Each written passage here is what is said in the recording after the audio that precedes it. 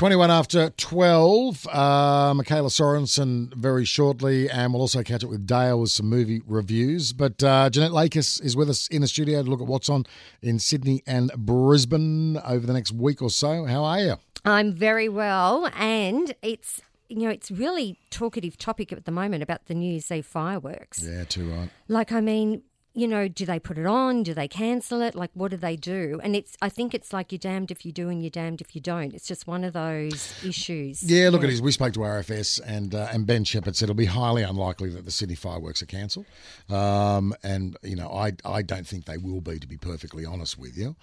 It'll depend on the weather, though, on the day. I think so too. And I think it's probably too early to call at the moment, but at this point in time, from doing some weather forecasting, I don't think they can see a reason to actually do it. And the attraction of tourism, plus we are one of the first ones to go with the fireworks over the world, like all around the world. From a timing perspective, yeah. Yeah, it's amazing. And we put so much into it. But one thing I do want to ask, and I was having a chat about the fireworks, the way it is displayed, for example, in Sydney from the Sydney Harbour Bridge. Yep. So when the fireworks is on, so regardless of where you are in Sydney, if you can see the Harbour Bridge, you can see anything that goes from like the overhead part of the bridge and up. Yep. But the waterfall, all that beautiful decoration, everything, the fireworks display from the road down. It's on the eastern side. Only on the eastern side of the bridge. Yeah. And I've often wondered, why don't they do the same and replicate it on the west side of the bridge? Because there's so much population of Sydney. Yeah, it's grown. There's no doubt about it. And I remember when we were first involved with the fireworks at the radio station that I worked at, and the western side of the bridge was not a popular place to see the fireworks. So you could always get a good posse and a good seat, and you can always find a car park. But it's become more popular. There's no doubt about it. But I think the eastern side of it is the main face of the harbour, which is probably why they've got the walkway on the eastern side as well. That's true. So the trains run on the western side. If you're going to walk across the Harbour Bridge, I think you want to look out towards the Opera House, and that's the face, and that's what probably looks good on television. But I'm just wondering, I wonder if they'll rethink it and think, well, hang on, the population is growing and there's lots of vantage points on the other side of the bridge. Quite possibly. I mean, they've added more piers and they've added more pontoons as the year's gone on, so the amount of firing points has increased. That's right. So yeah, the barges are out there. That's what they've tried to cater with the barges, that they've got extra barges. Do you live west of the bridge, do you? And you're a bit ticked off that you can't see the fireworks in your backyard? I can actually see the Harbour Bridge from where I live, and I can see I see. Nice. I can see from the top up. I'm in the inner west. Right. And I can see from the top of the bridge up, and we can actually see the road. At night, we can actually see the headlights on the cars driving over the bridge. But anything that happens on the eastern side from the road down, like where they have the waterfall, the imaging on the pylons and all that, we can't see it. And I'm thinking, I'm one of millions that live on the other side. You need to get yourself a ladder. So, yeah, but I mean, also there's lots more, infrastructure going on in the west. Without a doubt. There are far more people on the western side than there were, say, 20 years ago or 15 years ago. But there will be a reason that they do it. Well, they might start after this conversation. We might have started something. You never know. You never know. So if you are heading out to the New Year's Eve fireworks, there's from 7 p.m, the fire tug water display starts. There's at 7:30 p.m. in Sydney, there's the Welcome to the Country and smoking ceremony. Yep. There's at 8 p.m, there's an air display by Flying Ace Matt Hall. At 8:30 p.m, that's when the pylon projections and lighting effects start. Then you've got the 9 p.m. family fireworks. At 9:08 p.m, there's the Calling Country. And then on 9:15 p.m, there's the Harbour of Light Parade on the Sydney Harbour, and then the midnight fireworks itself. So there's just so much happening. It's just a wonderful night. Like, the spirit of it is great. Oh, look, it's brilliant. And look, we're all there to see the crackers. That's what it's all about. Absolutely. I think if nothing else occurred, no one would really care. And then if you're in South Bank in Brisbane to watch the New Year's Eve fireworks, there's a session at 8:30 for those who like an early night. And then there's the midnight fireworks for all the late night revelers as well.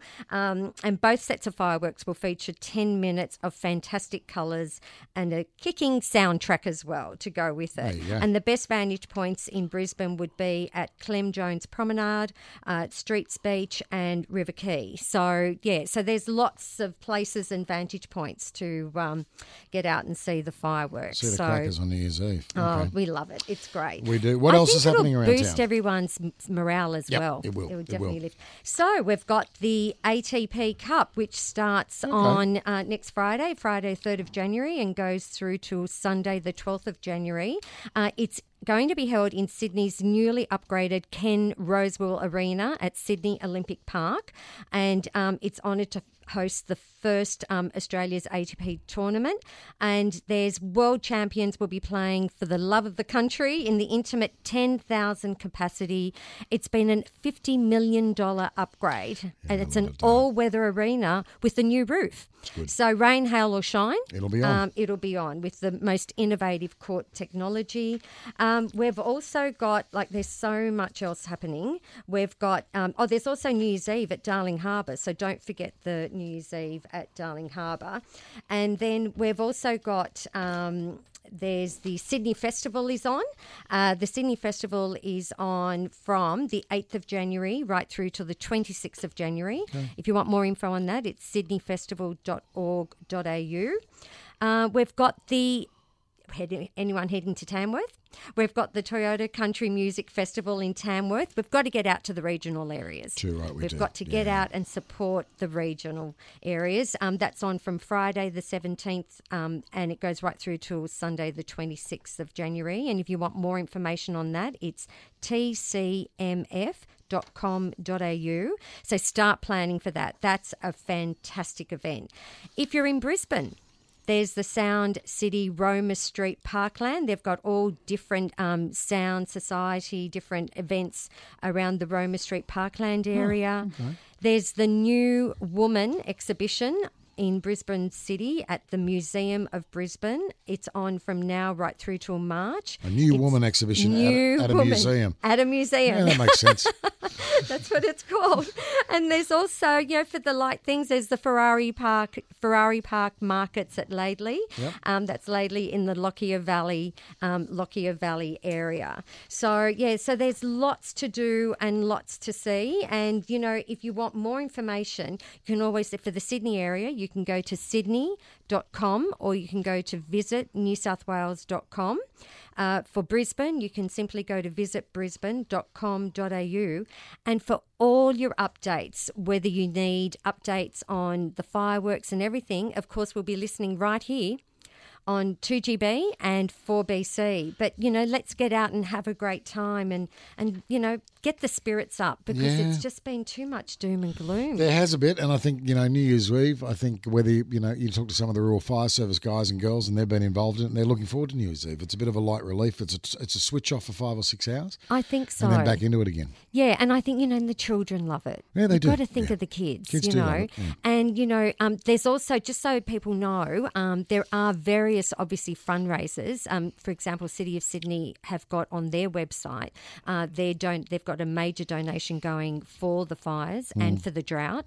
So there are lots of ways to help and give to those that are affected by drought and fires. So, so let's start the new year with, a bit of lightness, so if that's the right word to use, a bit of tongue in cheek, we can do that. And just let's all lift the morale and bring on 2020, and let's hope for bigger and better things in 2020. Fantastic, good to see you. Thank you very much for coming in. We'll see you next year. Thank you. Yes, I'll see you next year. I can say that without any dramas. Thanks, Jeanette. Jeanette Lake is joining us in the studio with a bit of a look at what's on in Sydney and Brisbane, and especially all those features too for New Year's Eve. It is 12:30 in Sydney, 11:30 in Brisbane.